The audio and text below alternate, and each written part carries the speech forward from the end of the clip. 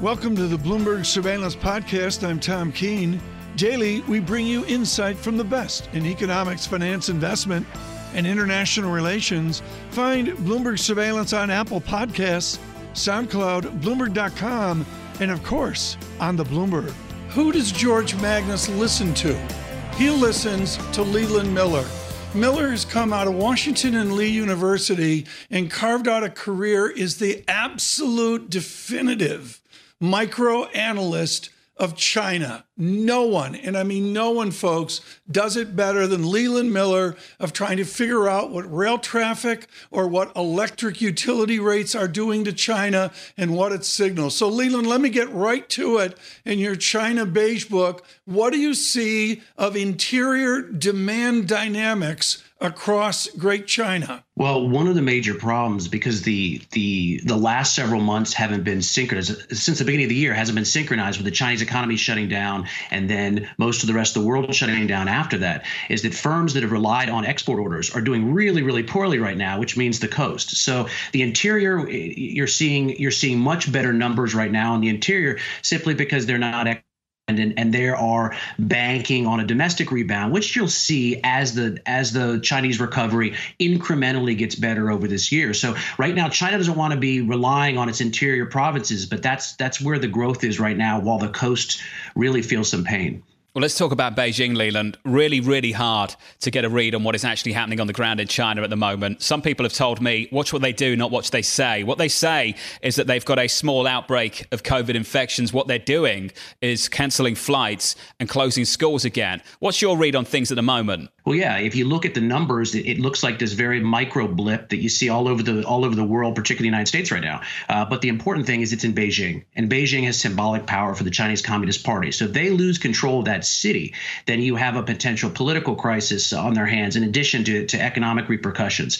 So what the government is doing is very much the opposite of what they were talking about doing a few months ago. When they started coming out of the COVID shutdown, they forced everyone back to work. It was a very aggressive move back. We're going to get everyone back and running, and damn the consequences. But when it comes to Beijing, they're doing the opposite. They're being extremely careful. They're shutting everything down. They want to make sure that Beijing is not the center of a new outbreak for symbolic reasons, as well as the fact that it's the major political center of power. And Leland, one major political issue is the jobs picture. And we've heard from George Magnus that while the official rate of joblessness is about 5.9%, he estimated it at 15 to 20%. Is that accurate? Is that what your figures are showing as well? Yeah, I think George, as usual, was right. The problem here is that when you track employment in China, and look, the government gauges don't even try to get into it because they don't want to tell the negative story. But even when you do things like China Beige Book's job gauges, you have a problem in that firms typically report formal employment.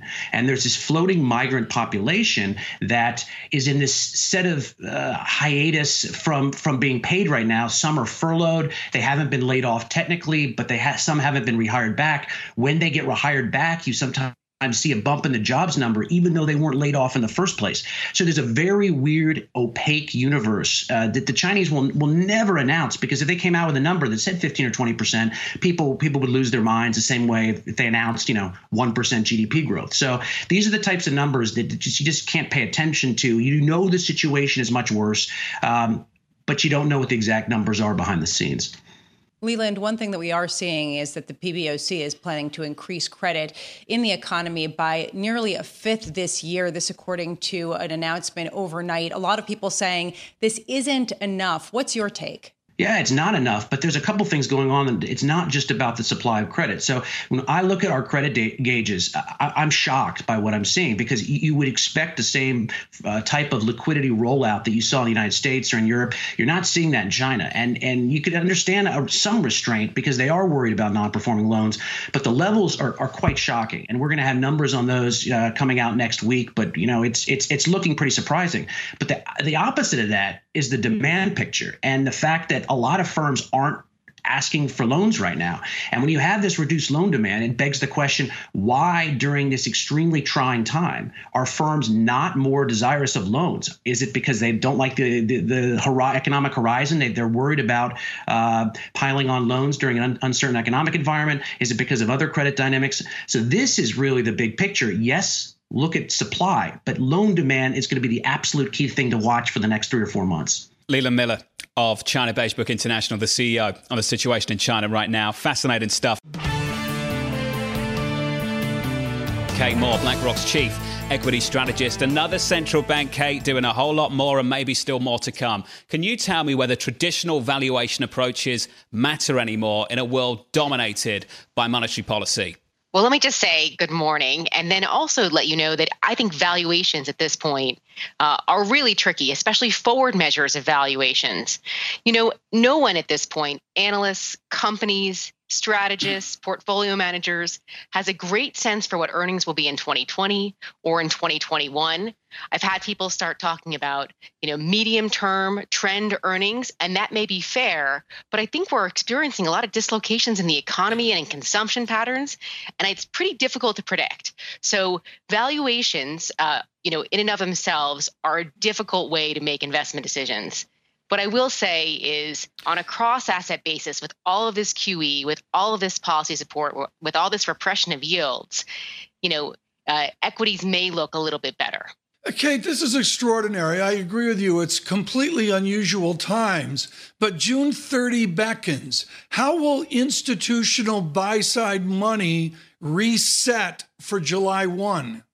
I'm not sure we're going to have a giant rebalance after the second quarter. I mean, we always get excited about pension rebalances and flows and index rebalances when those times come, and they never tend to move the market as much as we might fear. I think there's been a consistent rebalancing of institutional portfolios along the way. And, people still are trying to figure out what to do with the second half of the year, let alone make big asset allocation shifts that will affect, multi-year horizons. So at this point, I would expect people to continue to ride the risk wave a little bit, conscious of the fact that in the second half of the year, we do have another big set of big risk factors. Lisa just mentioned the election. I think that's something we're going to have to focus very closely on. There's going to be a lot more news out of D.C. over the next couple months, and a lot of posturing by both the Democrats and the Republicans, and I think that's perhaps going to shake the market a little bit at some point. Kate, I've been struggling with riding the risk curve at a time when people really are still hiding out in some of the more defensive names. You're seeing this certainly with the tech stocks, and you're seeing this in investment grade credit. At what point will investors get conviction? What do they have to see to go further into risk? Well, Lisa, I feel like you're sort of asking at what point do we get a rotation into value, into perhaps some of the lower quality stuff. The hiding out has really been in higher quality companies with good balance sheets, strong business models, with management teams that investors have conviction in and confidence in their ability to execute. And I think that makes sense. I mean, the trouble with what falls into value or what falls into the highly cyclical parts of the market at this point is that some of it is structurally impaired. It's a much harder call whether we're talking about, the next couple of weeks or the next couple of years. I think you have to be more selective. One of the ways that we've been talking about it is on my team is to go into the wimpy cyclicals. These are cyclical companies, if you want to make a rotation towards better global growth and better U.S. growth, that also have the balance sheets and decent management teams. They may not be the cheapest in the cyclical bucket, but I think that they're the better bet. Kate Moore, always great to catch up with you. Kate Moore joining us from BlackRock on some of the cyclicals out there. John Farrell, Lisa Bramowitz, and Tom Keene. And what we know is Ed Bastian of Delta always, at every moment, will listen to Robert Crandall. He's in his 84th year. Mr. Crandall is without question the spirit of the American aviation industry, and he's also someone who's been brutally frank. He is iconic for telling American Airlines employees they need to understand that you don't invest in airlines, you just have fun working for them, and we're thrilled that Mr. Crandall could join us this morning. Bob Crandall, this has been an exogenous shock that your industry has never felt before. What is the best practice for the American aviation industry to extract themselves from this pandemic? Well, Tom, I think all of the airlines have done pretty well. There's quite a, by the way, there's quite a nice recap in this morning's journal about what each individual carrier is doing. Delta, American, United, each one of them one by one, they're all working hard to try and persuade the public that it is safe to go back, that they won't get sick if they get on an airplane and take a trip. They go see grandma, they go see the grandkids, or if they go to a business meeting. The airlines obviously want the public to feel safe flying, and they're doing their best to make that part. They're cleaning the airplanes very assiduously. They are reducing the point-to-point contacts within the terminals, and they are increasing. And I'm glad to see this. They are becoming increasingly insistent that people wear masks on the airplane, which I think is a very important step. In any event, they're all working hard at it. And as Ed said a few minutes ago on your show, I think everybody is hoping that by the end of the summer, the public will feel a lot safer than they have felt up to this point, and that business travel will therefore resume. Bob, the issue is what they have to do to make the public feel safe. And right now, they're capping capacity on those planes at 60%. I just wonder, if you were running an airline again and had to cap capacity at 60% through year end, what are the hard decisions you'd have to make elsewhere? Well, there are a lot of decisions you're going to have to make elsewhere, including how do you best reduce costs and conserve cash? I mean, after all, if you are capping loads and if you are not increasing prices dramatically, then obviously your cash flows are going to go way down. And what you've got to do is you've got to stay in the game. You've got to conserve enough cash so that you can get through this difficulty and get to the point where we finally have a vaccine and people are finally able to go back to traveling the way they have in the past. That's a very difficult thing to do, and is inevitably going to involve furloughs of some people, perhaps voluntary furloughs, perhaps more part-time work. Each individual carrier, I think, is going to shape its response to cash conservation according to its own balance sheet and its own reading of what the public mood is. Bob, there's a question when you talk about business travel resuming. A lot of companies are realizing they don't need to do the same kind of travel that they had in the past. I'm thinking in particular of road trips with respect to selling IPOs or even just face-to-face meetings that now can be done via Zoom. How long do you think it will take before business travel gets back up to levels that we saw last year? Do you ever think it will? Lisa, I'm not sure. I think I don't think anybody's smart enough. I know I'm not smart enough to tell you precisely how the business community will respond to the sort of suspension of travel that we've had and the use of alternatives, like the alternative we are using this morning to talk to each other and talk to the public, but not be in the same place. I suspect that will over time reduce the cumulative amount of business travel somewhat. How much is anybody's guess.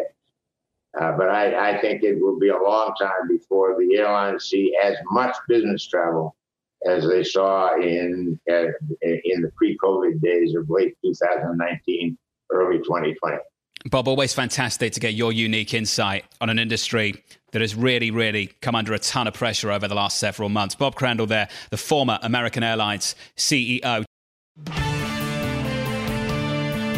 What we'd like to do is have an important conversation now with a gentle lady from Utah.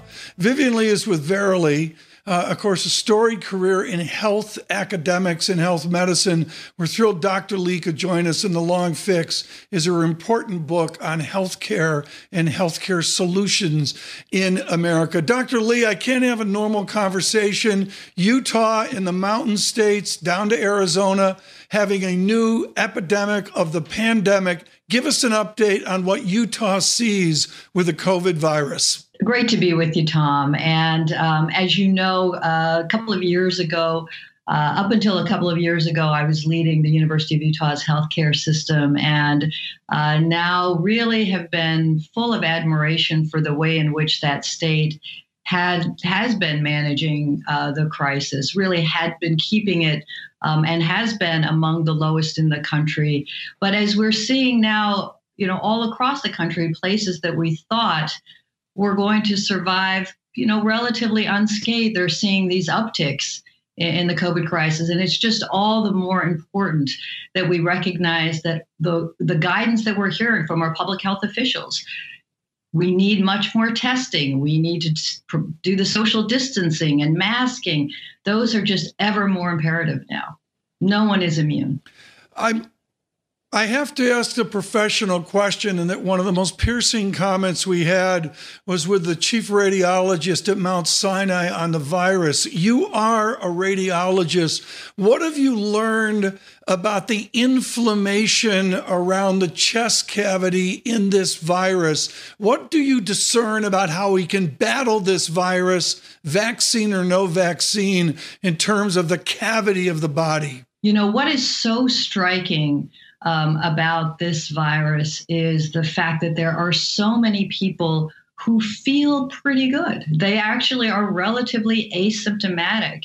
And even though they walk around, they don't necessarily feel a fever, they don't necessarily have a cough, they actually are COVID positive. And we've seen from the reports and the literature that they actually have findings on their chest CT scans. They have abnormal findings in their lungs. That virus is affecting them, but they're not manifesting it in symptoms. And that's really, I think we're hearing just yesterday, the FDA issued a guidance that said, look, none of these tests for COVID are approved for wide scale testing of people who are asymptomatic, but they acknowledged that is going to be necessary, that we are going to need to test people who are asymptomatic, and they actually provided templates for laboratories and for manufacturers to get that approval to be able to test asymptomatic people for COVID. And that's going to be a critical component of getting people back to work, getting students back to campuses. We're going to have a strategy, because we're seeing from taking the images, as you say, of people who actually feel fine, that they are infected, and that means they are also infectious. They can spread that disease to other people, and we need to identify those folks and be able to quarantine them to protect everyone else. Meanwhile, Dr. Lee, we have seen the resurgence in cases in places like Arizona and Texas and Florida, with anecdotal accounts of the ICU beds getting filled up and a shortage being highlighted of general practitioners and ICU nurses.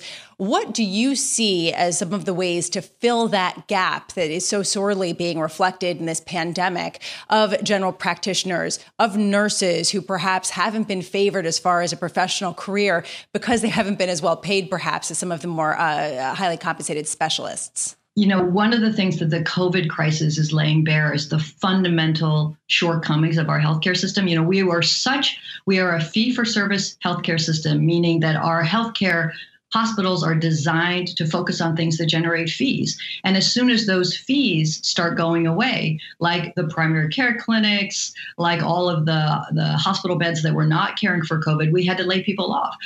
The April data showed we laid almost 1.5 million healthcare workers off. Last month was a little bit better. 300,000 were rehired, but that's still almost 1.2 million healthcare workers. And, the majority are nurses and also dentists as well as physicians. And that's just a tragedy, because the people who are being laid off are exactly the folks that we need to care for the most vulnerable.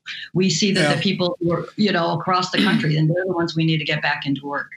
Now, Vivian Lee, I need to be in the timeout chair of Dr. Lee, because we spent no time on your wonderful book, The Long Fix. We will have you back on soon to talk about an important book, folks, on what actually can be done to begin to fix this amazing and a mess, the American medical system. Vivian Lee with us this morning, the author of The Long Fix. Ritika, thanks so much. Now, President Trump asked for China's help to win re-election. That's the allegation made by John Bolton in his tell-all memoir. The White House is seeking an injunction preventing the former national security advisor from publishing the book. Now, the president's campaign team dismissed the claim as absurd.